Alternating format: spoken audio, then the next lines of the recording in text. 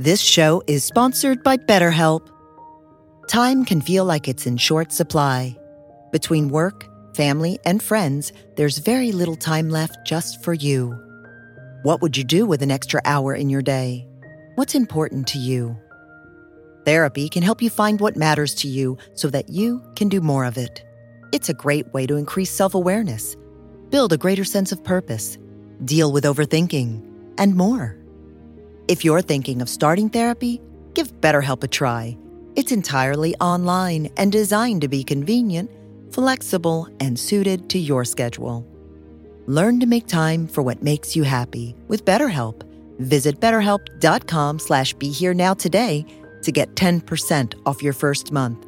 That's BetterHelp, HELP.com/BeHereNow.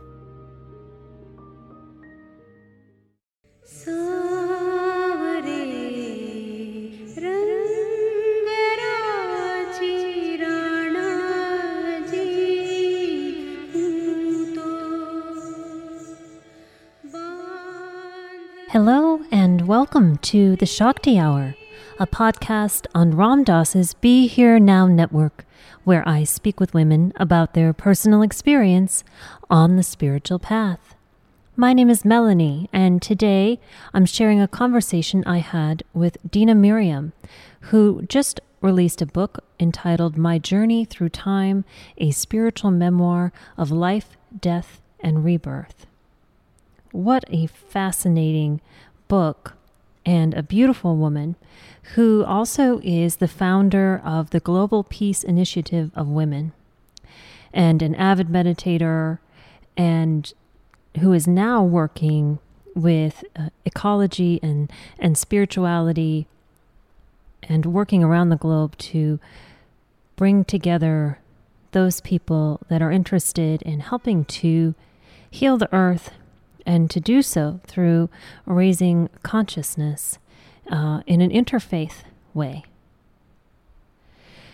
I loved talking with Dina and getting a chance to meet her. Our mutual friend David Silver connected us, and I have to say this book is enthralling, a deep and page-turning read through her experiences of remembering past lives and relating that to her present time and spiritual principles that we can, sometimes just intellectualize, whereas here she's having the experience of seeing, kind of the long game of our soul's journey and how the evolution of our personal growth is over a much longer sense of time than we are often used to thinking of. So I hope you enjoy listening to this talk with Dina, and that you check out her book. Links to all of that will be on the Shakti Hour page at BeHereNowNetwork.com. And we are still in the middle of the Shakti Summer Reading Series. This book is one of the bonus books on the series if you want to drop into this over your 4th of July weekend, and then we'll jump back on with the regular series with Tammy Lynn Kent's book Wild Feminine. We just finished up with the reading of Lama Tsultrim Alione's book Wisdom Rising. And honestly, there's no right or wrong way to join us in this reading series this summer. This is my first attempt to offer something like that. And my friends at the Luminary Agency inspired me to do so. And I think it's just, great to come along on this journey of reading these texts of these women elders who have paved the way, who have gone down the path and have written books to consolidate and share their wisdom with us. And so the reading series is just an opportunity to offer yourself a little bit more in-depth study and potential practice with some of the authors and teachers that are featured here on the podcast. I love hearing from you, so please do. I have a new Shakti Hour page, Shakti Hour podcast page on Facebook. If you like that, you can message me there.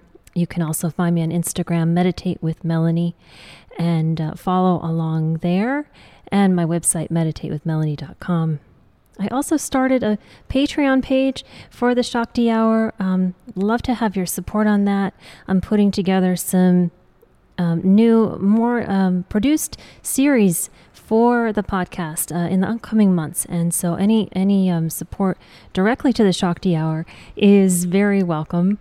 And I am also recording some more meditations and things that will be released there on that page for you to interact with and enjoy. And you can also, be sure to subscribe to the Shakti Hour on iTunes and leave a positive review if you're enjoying what you're hearing. Tell your friends about it, and make a donation at the BeHereNowNetwork.com to support all of the offerings of this network of amazing teachers, seekers, thinkers, and healers that are gathered under Ram Dass in this moment.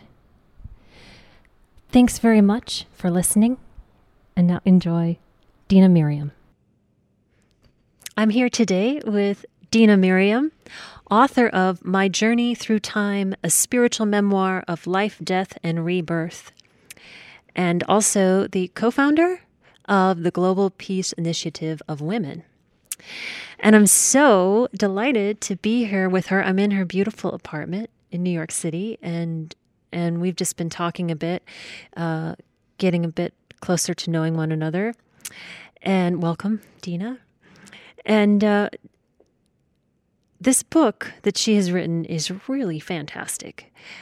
I was thoroughly drawn into it. And I'm going to just let you, Dina, give the listeners a little taste into how this book came into being and what's inside of it. Well, I have had glimpses since childhood, really, of my past birth. It would come in dreams, and just strong.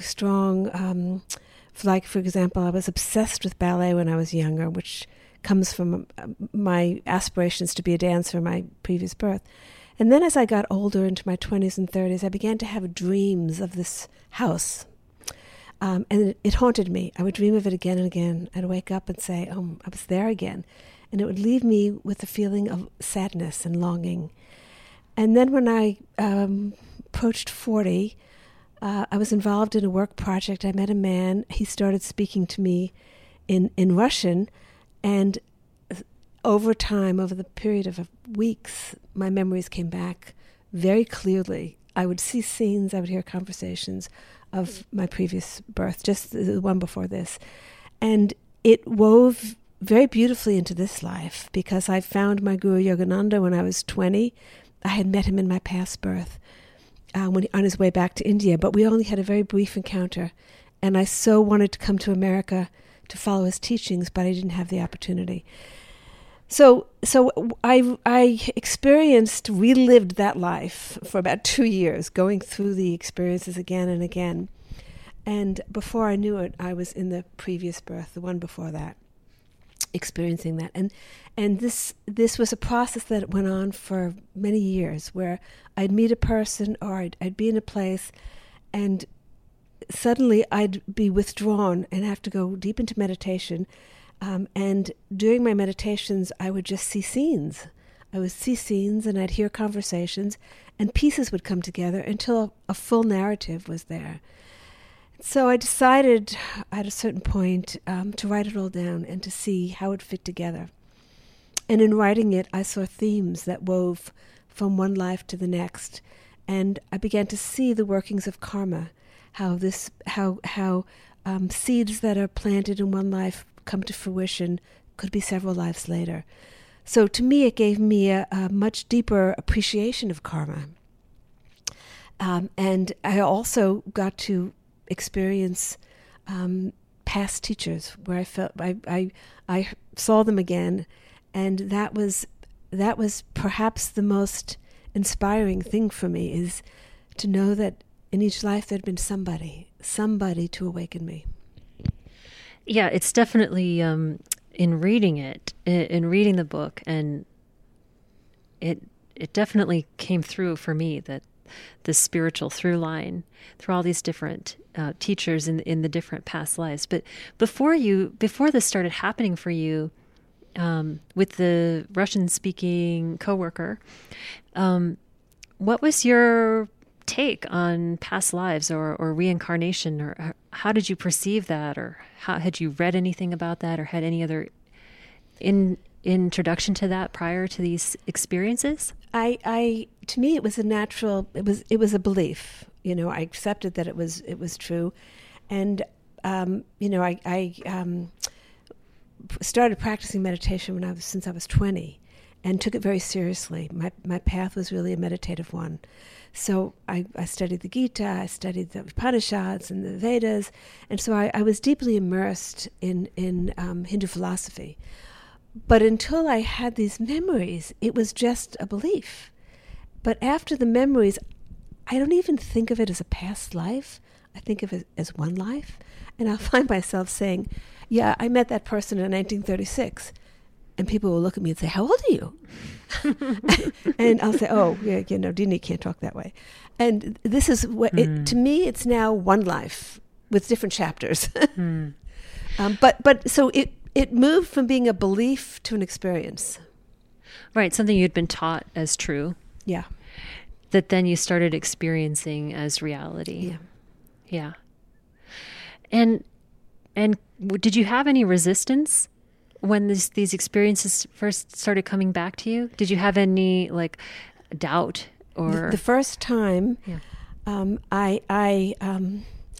I questioned myself because I was living so much in another time period. My kids who were young would be talking to me, and I would be back in Germany in 1936, and I couldn't pull myself out. And so I would say to myself, Dina, are you going off? And then I'd say, no, look, I'm a single mother. I'm raising my kids. I'm holding a job. I'm really doing okay. I'm not loony. And I couldn't talk to anybody about this, really, because, what can you say?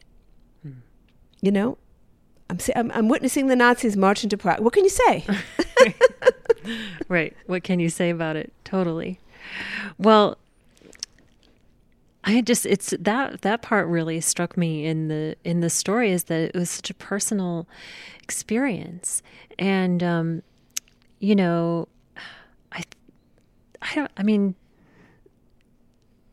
in a time like the 60s, let's say, when people were doing lots of psychedelics and experimenting with different planes of consciousness and all that, that may have been a more supportive time period to be able to express that.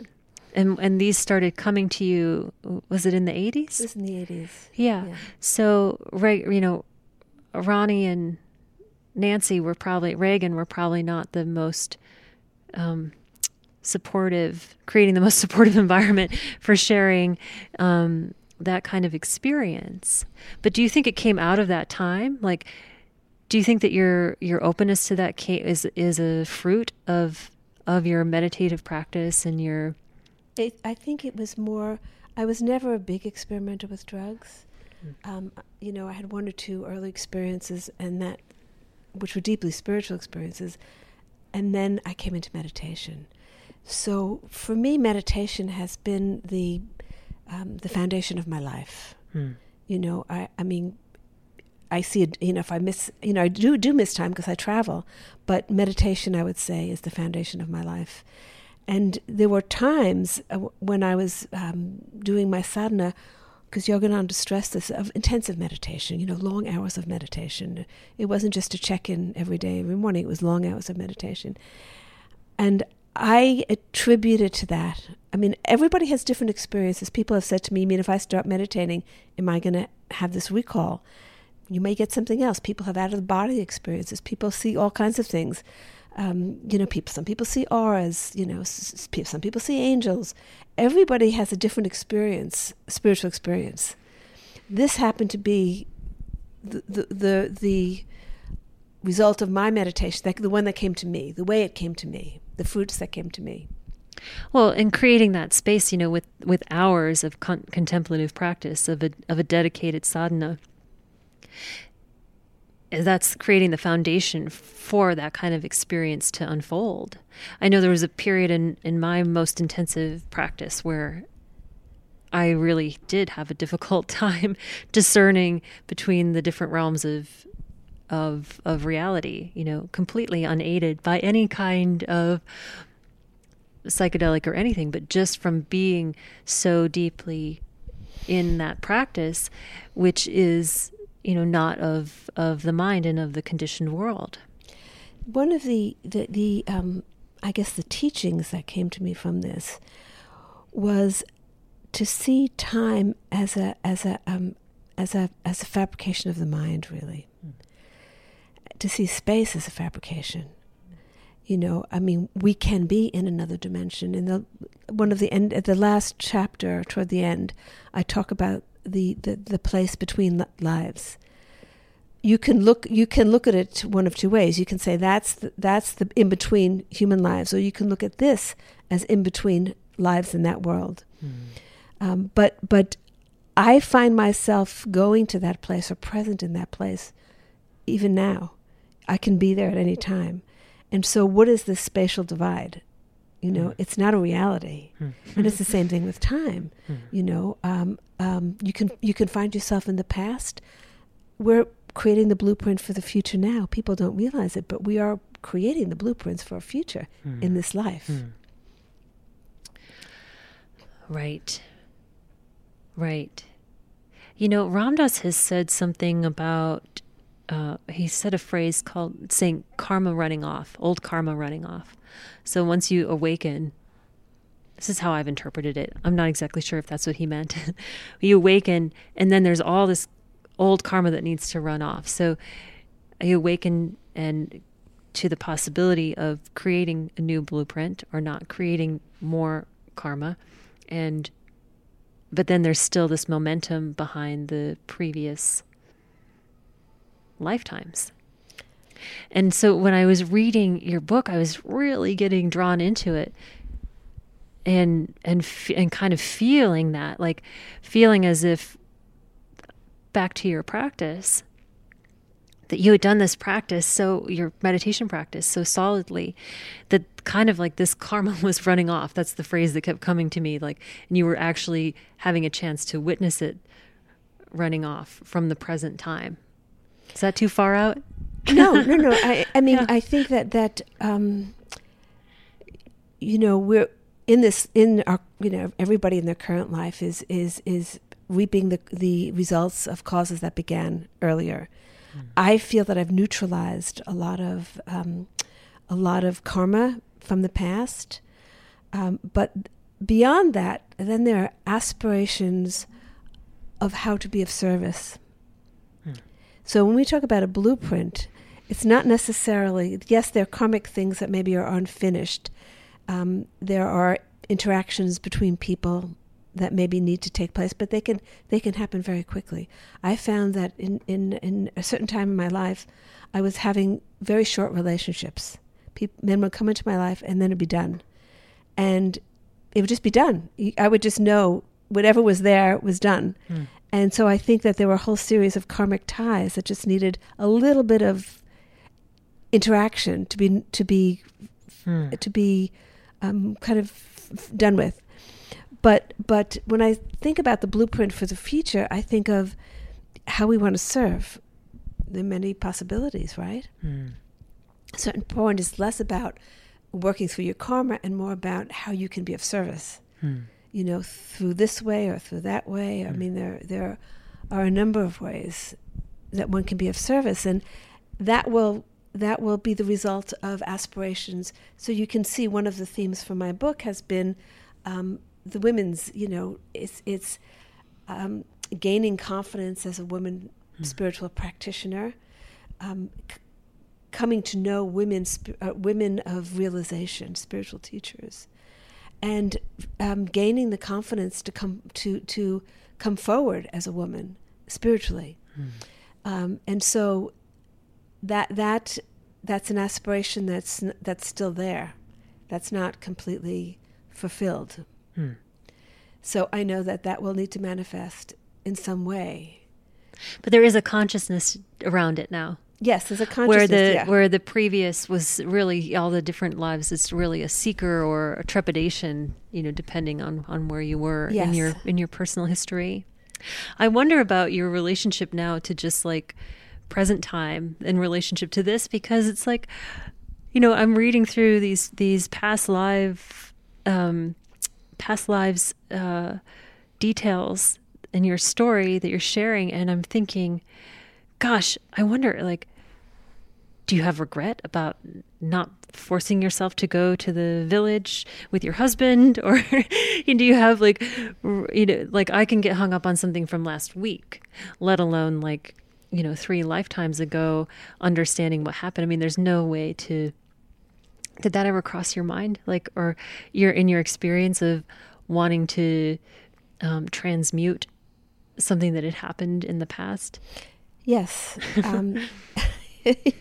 And it's come out. It's come out at times. For example, there's one life in there from India during the Mughal invasions. When I talk about the destruction of the culture of Hindu culture, and I was giving, because we've done a lot of dialogues at that time. We were doing with Pakistan and Pakistanis and Indians, Yogi Sufi dialogues. And I was speaking at some conference and talking about the dialogue. And it just came out of my mouth that I said, we still haven't recovered from the invasions. And my colleague who was with me said, Dina, you spoke in the first person. We still haven't, but there's some unresolved issues regarding that. I have very clear memories of the destruction that took place there. And India is still struggling with Hindu-Muslim tension. And a lot of it is unresolved issues from that time. Many, many temples were destroyed. There were many forced conversions. It was an occupation, and an attempt to really disrupt the culture, and a lot of damage was done, and that's an unresolved issue within me. So I work on it, and I know that I'm in this interfaith work that I do is very helpful for me, because you can't carry that over to the present. So I've had to think a lot about that. Okay, you can't carry that over to the present because we're in a different time period, and yet these memories are there. So how do you turn them into a positive thing, these memories? And so then how do you take that lens then just to the day-to-day in this lifetime? Like, I should have booked that meeting for Wednesday instead of Tuesday, or processing things that have happened just in your own day-to-day life. Like, how does that lens of this long arch of the one life, like you said, put in perspective your day-to-day? Well, it's helped me be more attentive to what's unfinished in certain relationships.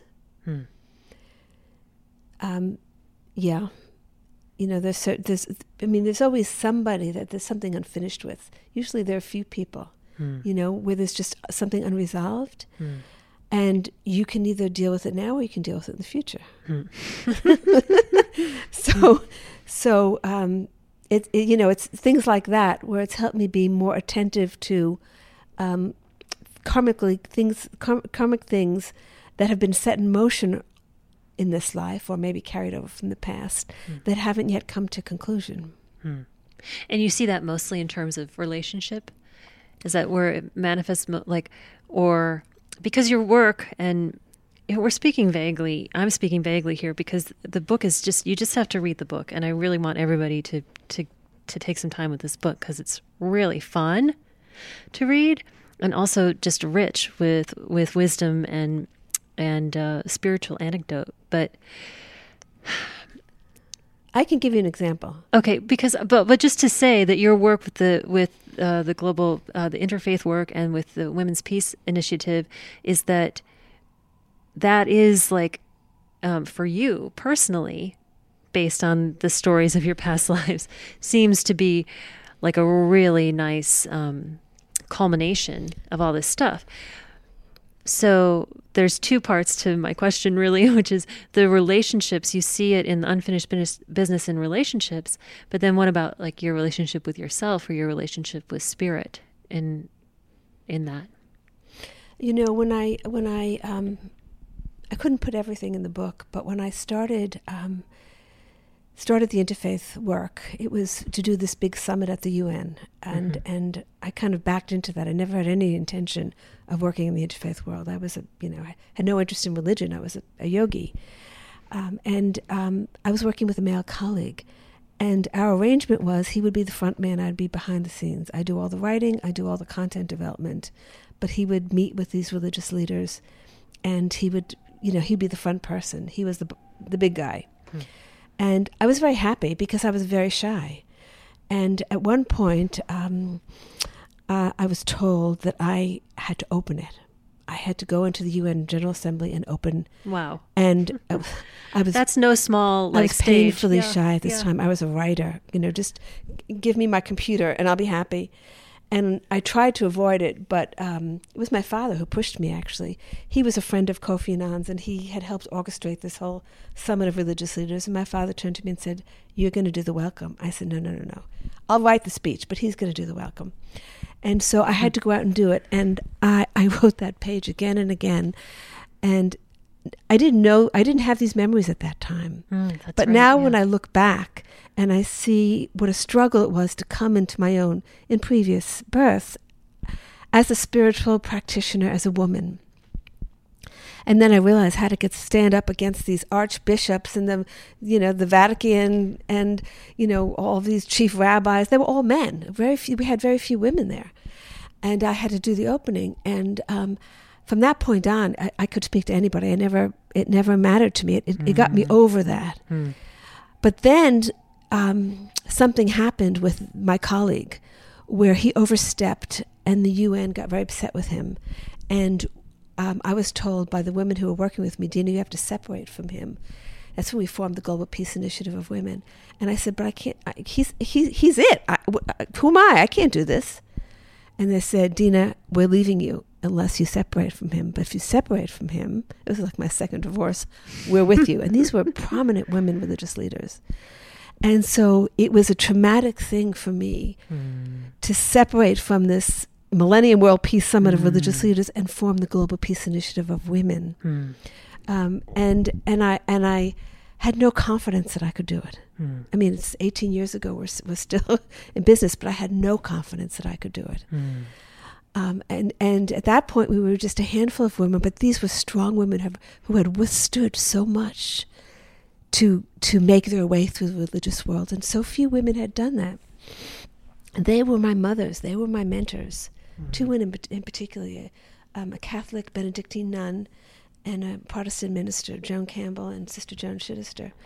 And they helped me come into my own and have confidence. And so that was the culmination of many, many lifetimes of struggling with this issue. Got it. So that was the personal kind of wrap up, the personal summary. Yeah. Click. It all came together then. Then this started happening with this deeper exploration of past karma, past lives. And now that's brought you to this understanding of the present moment, feeling out unfinished relationships, the energy of that. What can you describe what that feels like, or how you've come to understand what that is?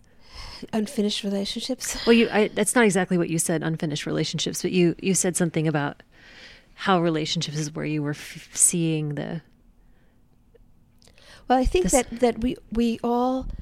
I had a friend some years ago who had a very bad relationship with her mother, and they used to argue all the time, and then her mother died. And she told me in her dreams she continued her arguments with her mother. And I thought to myself, well, it's a shame that she had to go that route, you know. I had a difficult relationship with my mother because she was a very secular woman, never understood. I had to practically meditate in the closet. I mean, I could not share with my family my spiritual life. And now I understand. I was comparing her to the mother I had in my previous life, who I lost very early, who was a spiritual woman and who brought me into the spiritual life. And it took me many, many years to accept my mother for who she is, and it only happened recently, and to be able to totally love her without any expectation for her to be any different, and to know that it doesn't matter that what she thinks. I mean, she doesn't know I wrote this book. It doesn't matter what she thinks of my spiritual life. You know, the point is I love her because she's my mother, and that's it. That's a relationship. My mother's it wasn't until she was very old, and she's still alive, that completion happened. She could have passed away without me coming to that completion, and I would have had to finish that in the future. It was a gift. That was a gift that I received that I'm very grateful for. And I think everybody has something like that they can share, whether it's some relationship that hasn't yet reached its completion. You know, I absolutely, and thank you for sharing that example. But I do feel like, you know, different lifetimes maybe are for more of that processing than others.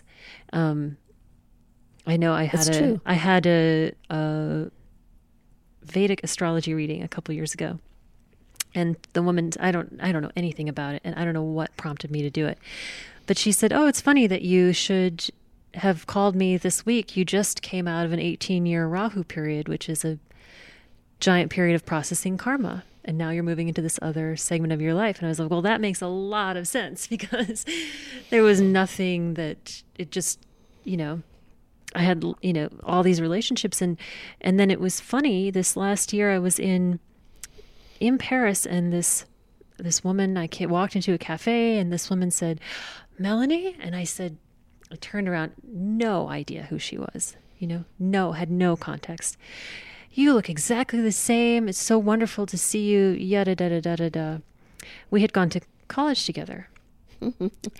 And I realized in that reflection that what had happened for me in those 18 years since we had last seen each other was that so much had changed, and that wasn't her life. Her life had been very, very stable and very much just focused on this handful of people, neither one being better or worse.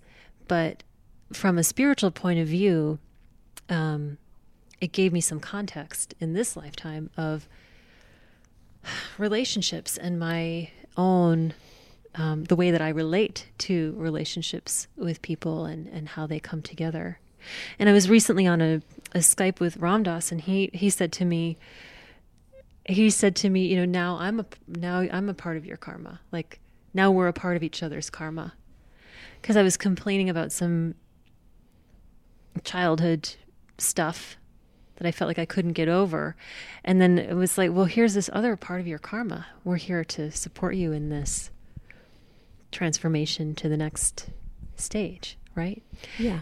And so looking at it like that, you know, looking at it that way, I have to say that even knowing this, and even with the chapters in between, talking about your present life and how you're so smartly drawing it together with your own spiritual knowledge and your own experience from this lifetime, I was so sucked into these stories of your past lives that I would come out of it with you. I felt like I was like going through the jungle with you, going, you know, running around Eastern Europe with you, and so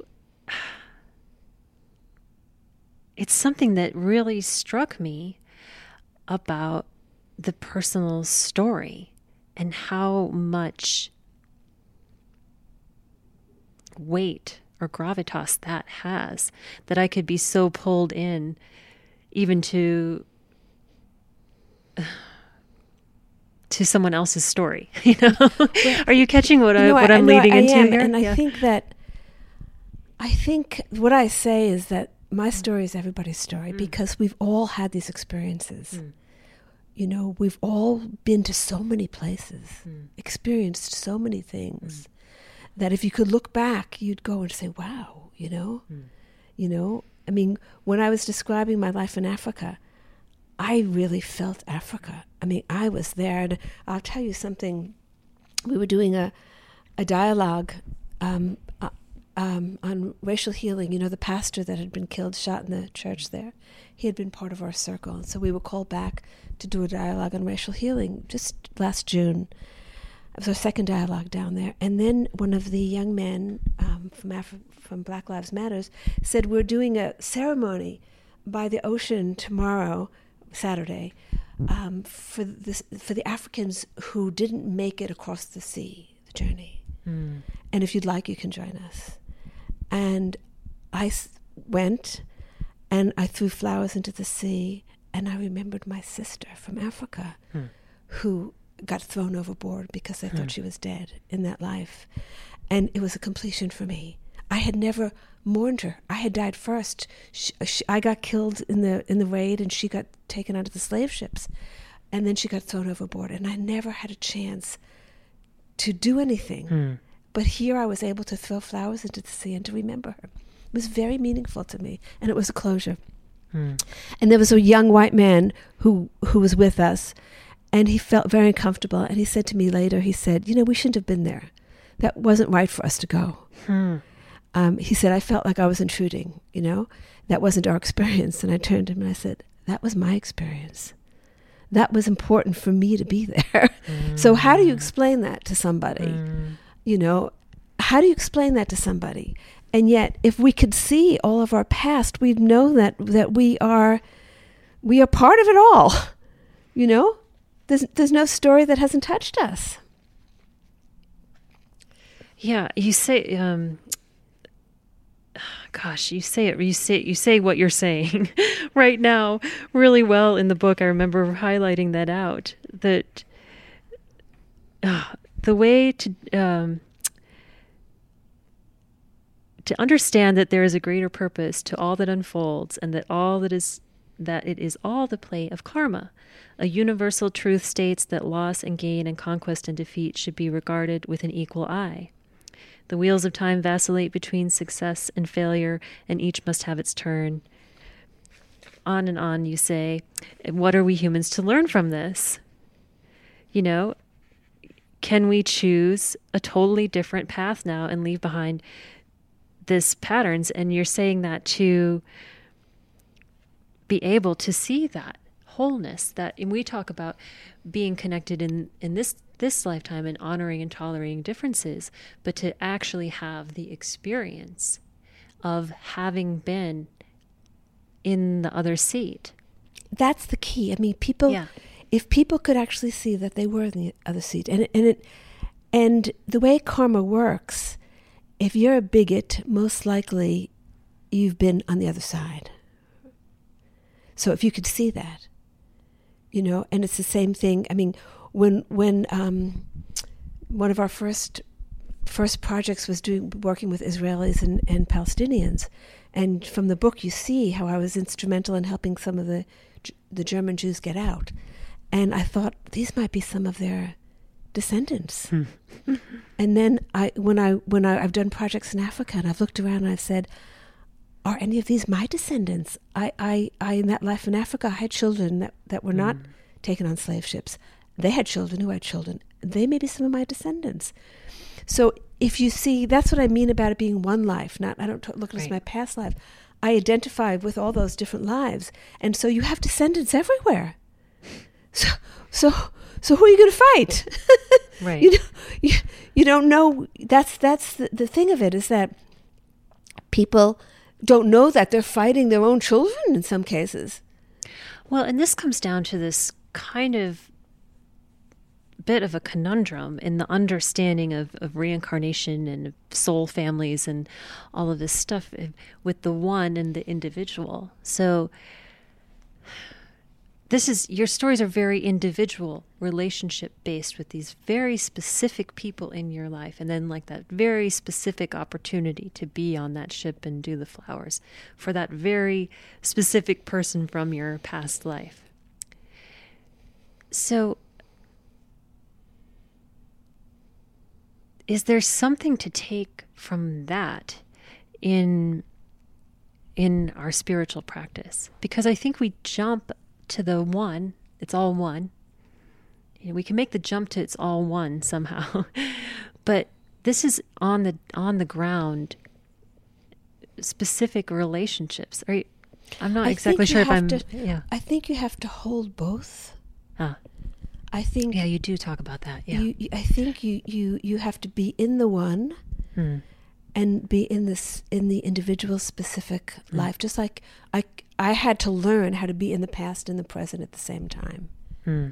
You know, because I still feel the pain of what happened in the past. That pain hasn't left me. So, which is why this is a bit of a dangerous journey to go on, because once you remember the pain. You know, just like once you remember an abuse, a sexual abuse in childhood, when it's not remembered, you're not suffering. But once you remember it, you have the pain, and then you have to work it through. So that's the process. Once you remember, you have to release the pain. And then the other side of it is I remember being with these great teachers. You know, I remember worshiping Krishna. I remember worshiping Durga. I remember being with the shaman in the jungle. And so those relationships are eternal. So I can call upon them because it's like what Ram Dass said to you, now we have karma. I have karma with those people because we shared a precious moment in time together. So that moment still vibrates. And what you're saying about remembering is, when we were talking before we started about this, the emergent feminine now, when you remember, you also you remember the wisdom, but also the pain. And then you have to deal with that. And that's part of what we were you and I were just talking about before we got going in here, is this moment of this emergent paradigm shift, that coming out of denial, of knowing my own wisdom, of knowing the wisdom, brings the pain. I also have to deal with the pain of having had that suppressed or having had that robbed. Right. Yeah. That's fascinating.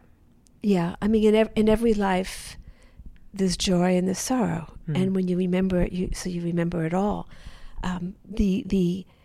The other interesting thing was, when you think about it, there are these highlights. I mean, you can describe a life in 40 pages. That's just basically what I did.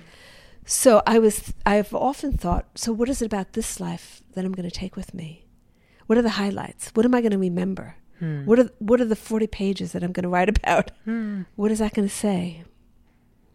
And that's an interesting meditation, actually, because you see what jumps out. There are a lot of things that just get washed away. And then there are things that jump out, that stay with you.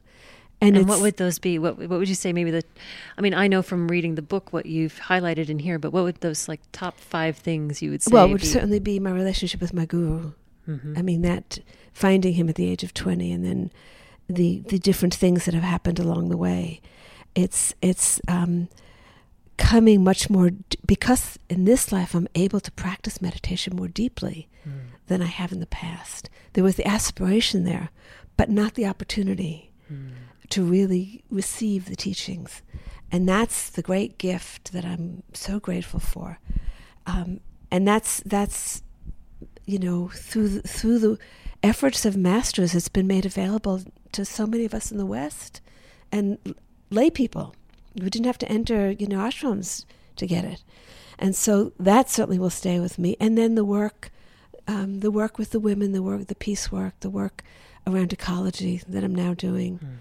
I think share a little bit about that work with us, if you could. The peace work, and how you started to move into working around climate change and ecology, and you moved from the interfaith to the women's peace, and now it's coming into So it started out by bringing women together in conflict areas and having women spiritual teachers hold the space and kind of guide the conversation. And that was a very difficult, we were in Palestine, Israel, Iraq, Sudan, Afghanistan. That was challenging. But then there came a point, and I think it was 2009, when I brought a group of spiritual teachers to the UN Climate Conference. And suddenly the connection was made that the suppression of the feminine energy and the destruction of the earth was the same. That it was the same mindset that was enabling this to happen. So and then women that we were working with, women spiritual teachers, began to talk about the cry of the earth that they were experiencing. One woman Sufi from Germany, we were in some gathering, and she talked about a dream. The Sufis dream a lot, and where the earth spoke to her, and the earth was weeping, and said, "I can no longer sustain you. I can no longer nourish you." And this was a very moving account that she gave, and then as we began, this was 2000, maybe after the 2009, maybe 2010 or 11, I began to hear this more and more, that women, specifically women, were hearing the earth cry. That's a very different response from saying, oh, climate change is happening, we need to control the carbon because the seas are going to rise. And that's a very different response from saying, if you cut down trees, then we're not going to be able to absorb the carbon, which is a very kind of logical, practical way of looking at it. It's no, the earth is crying out in pain, and we're hearing it, and we have to respond.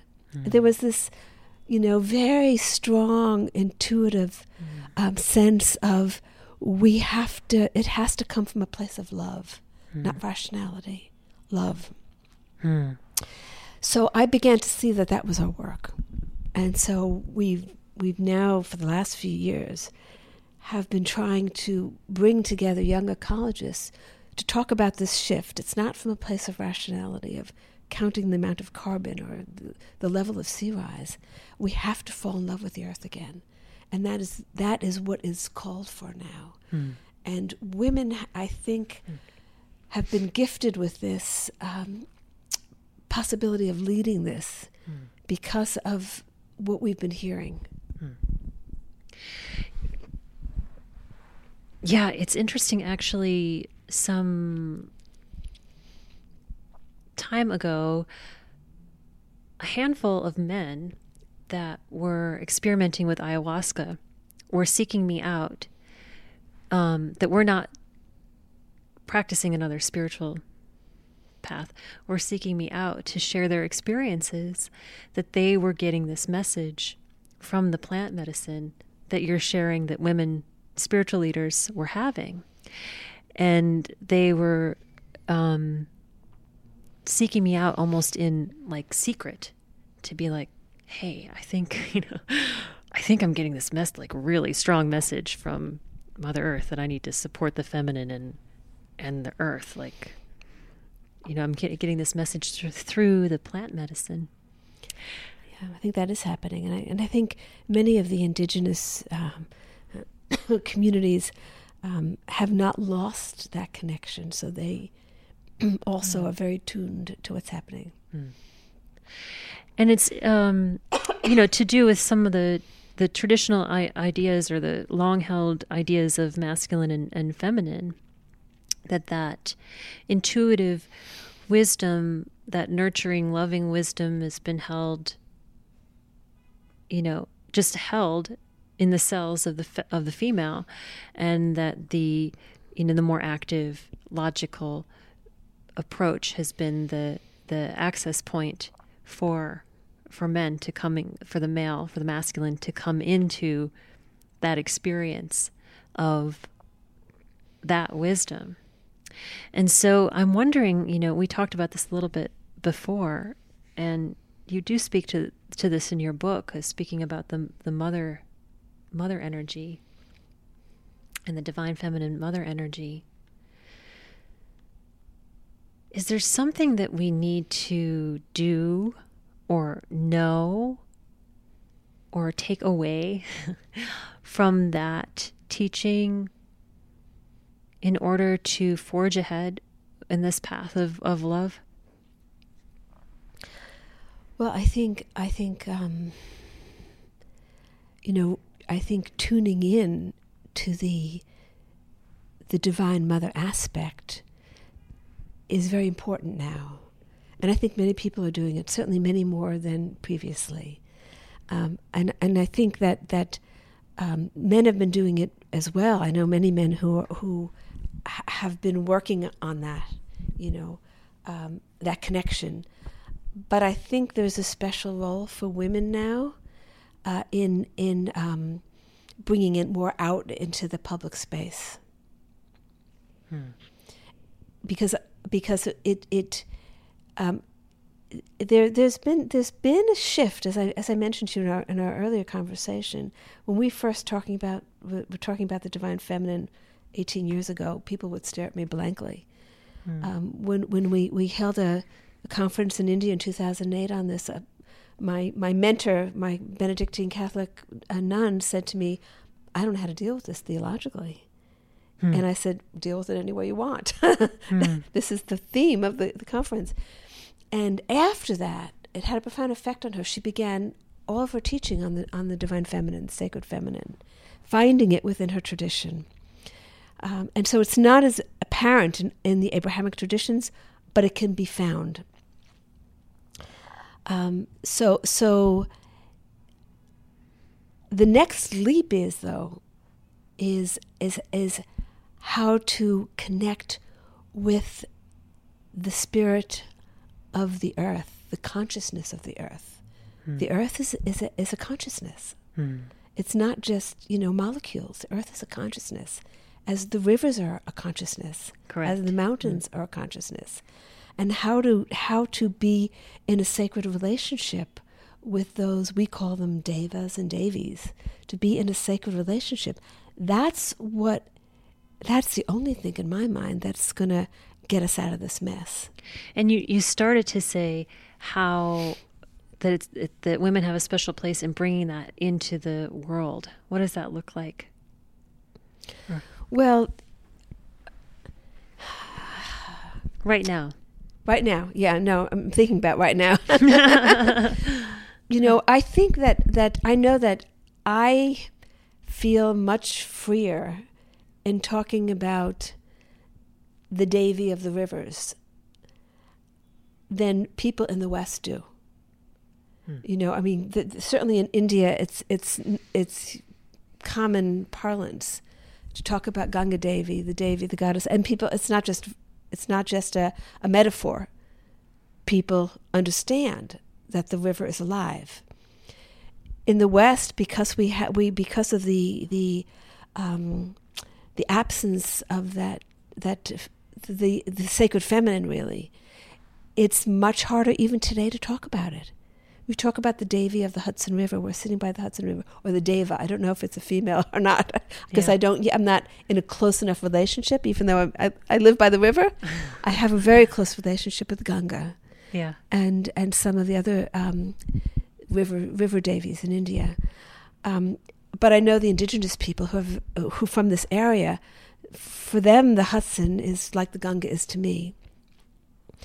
So what the sacred feminine energy can do right now is to bring out the awareness of being in relationship with the Deva or Devi of the river and of the soil, of the earth.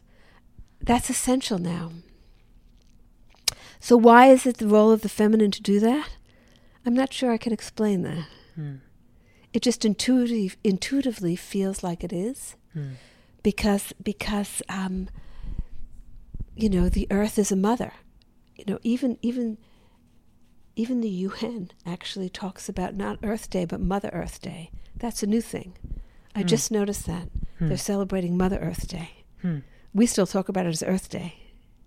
But there's a distinction when you talk about it as Earth Day or Mother Earth Day.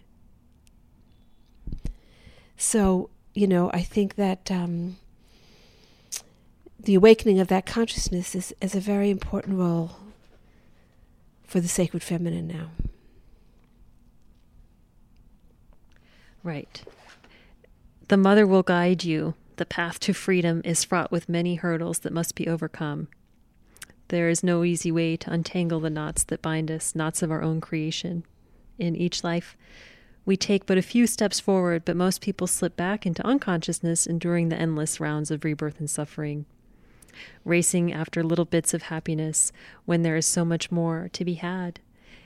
You will not slip back as many others do. You will move swiftly now, for the mother has claimed you as her own.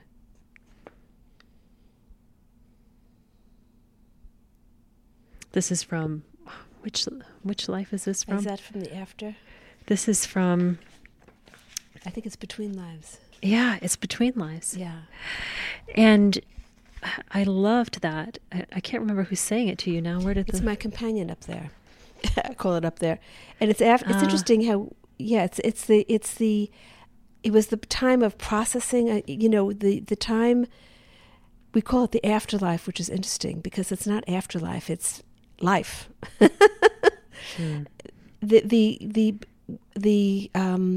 time between human births is a time of processing what the lessons of that life were. And it's a time of laying the blueprint for the future as you see it unfold. It's not necessarily a conscious laying, but all of the conditions come forward to lay out a blueprint so that you can take the next steps forward and you can learn what you need to learn. You can bring to completion what you need to do. And there are relationships and guides in that place, just as we have relationships and guides here. And what I realized in seeing that this being who came to me during a very difficult time when I was organizing that gathering conference on the divine feminine. It was very difficult to organize in India. That's when he first appeared to me, this being. And I saw, when I remembered the life between births, that he doesn't incarnate. He is in that world. And that's a world that I go to between births. And he showed me that from here on, my work is for the Divine Mother. That's last May at the Maui retreat. Duncan Trussell was bringing up, asking Ram Dass how to completely get over his fear of death. And so Ram Dass detailed what happens when you die. And he talked about soul pods, is how he described it, and that he clusters basically described what you just said. You go back to your soul pod and you kind of go over what just happened, and then you decide what you're going to go back and how you're going to return to that. But I love the insight that you had in this moment with this transmission of this being that isn't reincarnating, that is existing on that plane. The question that came up for me as these memories were returning, my first response was, Russia? Why was I born in Russia? I had to go back to the previous life to understand why I was born in Russia. Previous life was in the American South. And then my question came, the American South? I hate the American South. I have had this feeling most of my life. Why would I be born in the American South? I had to go back to the previous life to understand why I was born in the American South. And I see that there was a cluster of 3 lives from Africa to the American South to Russia that are totally connected. And I saw that there was a cluster of 3 lives previous to that were totally connected, that flowed naturally one into the other. And so, and then there's so much more. There's so much more. I mean, right. I saw the tip of the iceberg. Right. What's that saying? Take the handkerchief, the bird flying over the mountaintop with the handkerchief, wearing it down. That's how many lifetimes. Yeah. There's something from this same section about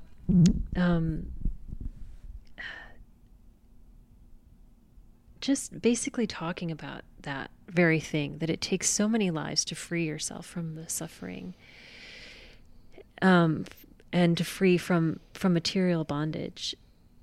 It really, in everything you're sharing in the unity consciousness and seeing yourself in the other, it actually gives so much compassion. It gives so much perspective on everybody doing their best out there. And also it gave me a lot of compassion and hope for all that, just lining up the stories of the births and the incarnations that you share in this book with your awareness and consciousness around them now, and how you are stepping into this role of service and being in that power. It really brings so much more compassion for anyone who's in a lifetime where they're struggling with things, or even in your own lifetime with struggle, because you actually are seeing the fruits of that. How exactly over time? But there's moments in your past lives where you're completely at the whim of whatever's happening. Yeah. And there's some tragic moments in there. some very tragic moments. Yeah. There's the moment of the rape. Yeah. And I have always felt deeply for women who've been raped. That's always been. It's like, struck a chord with me. And I've always had a fear of rape, actually. But you were spared that in this lifetime. I was spared that in this lifetime, yeah. But somehow, subconsciously, the memory was there, And now I see that, what was that teaching there for me? I don't know. I don't know. I mean, there's still things I ponder about. I've connected many threads, but there's still threads that I haven't connected.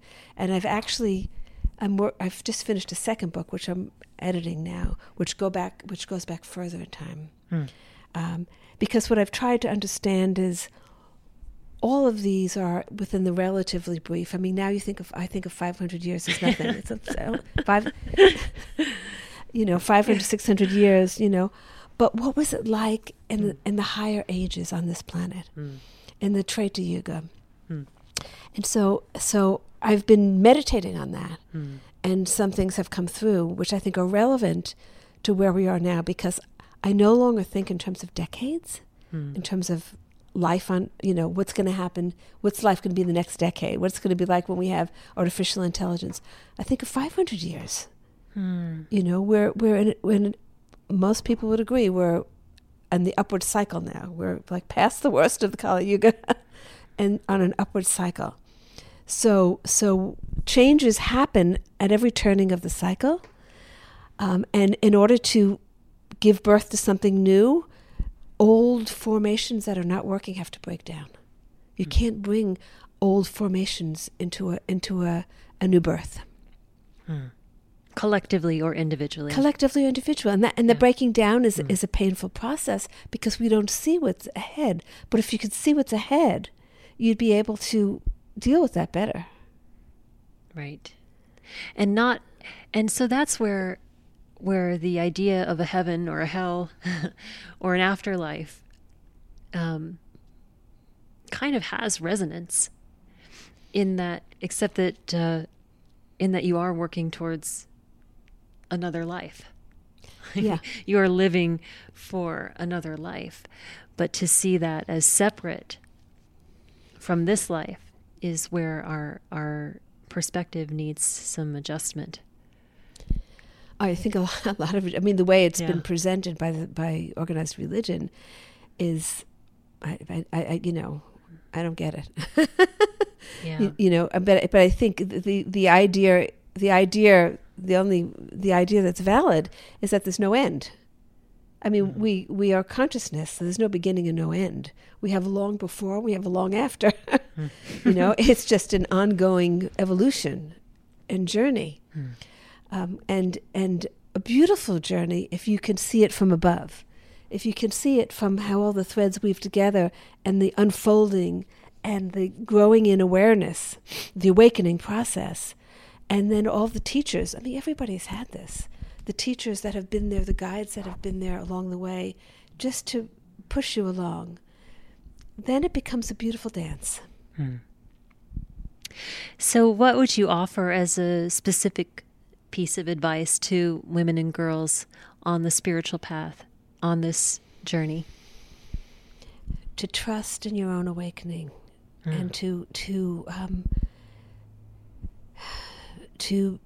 build your self-awareness, and to know that you have it all within you, and that you can really make a great contribution.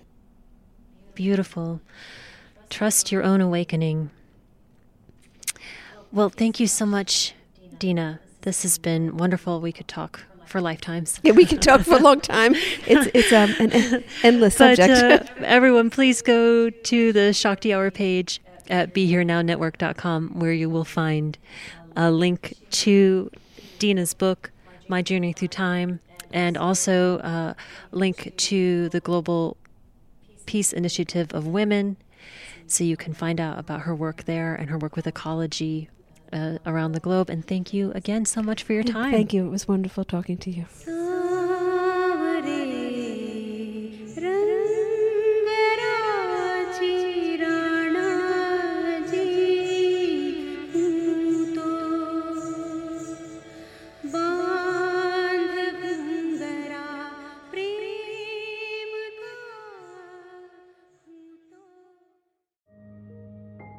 This show is sponsored by BetterHelp.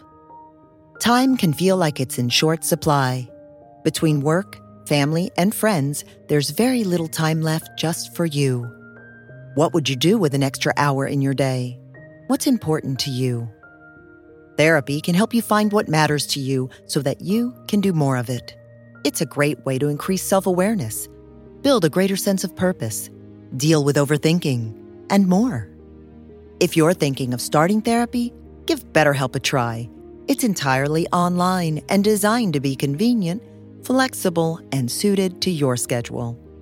Learn to make time for what makes you happy with BetterHelp. Visit BetterHelp.com/BeHereNow today to get 10% off your first month. That's BetterHelp, HELP.com/BeHereNow.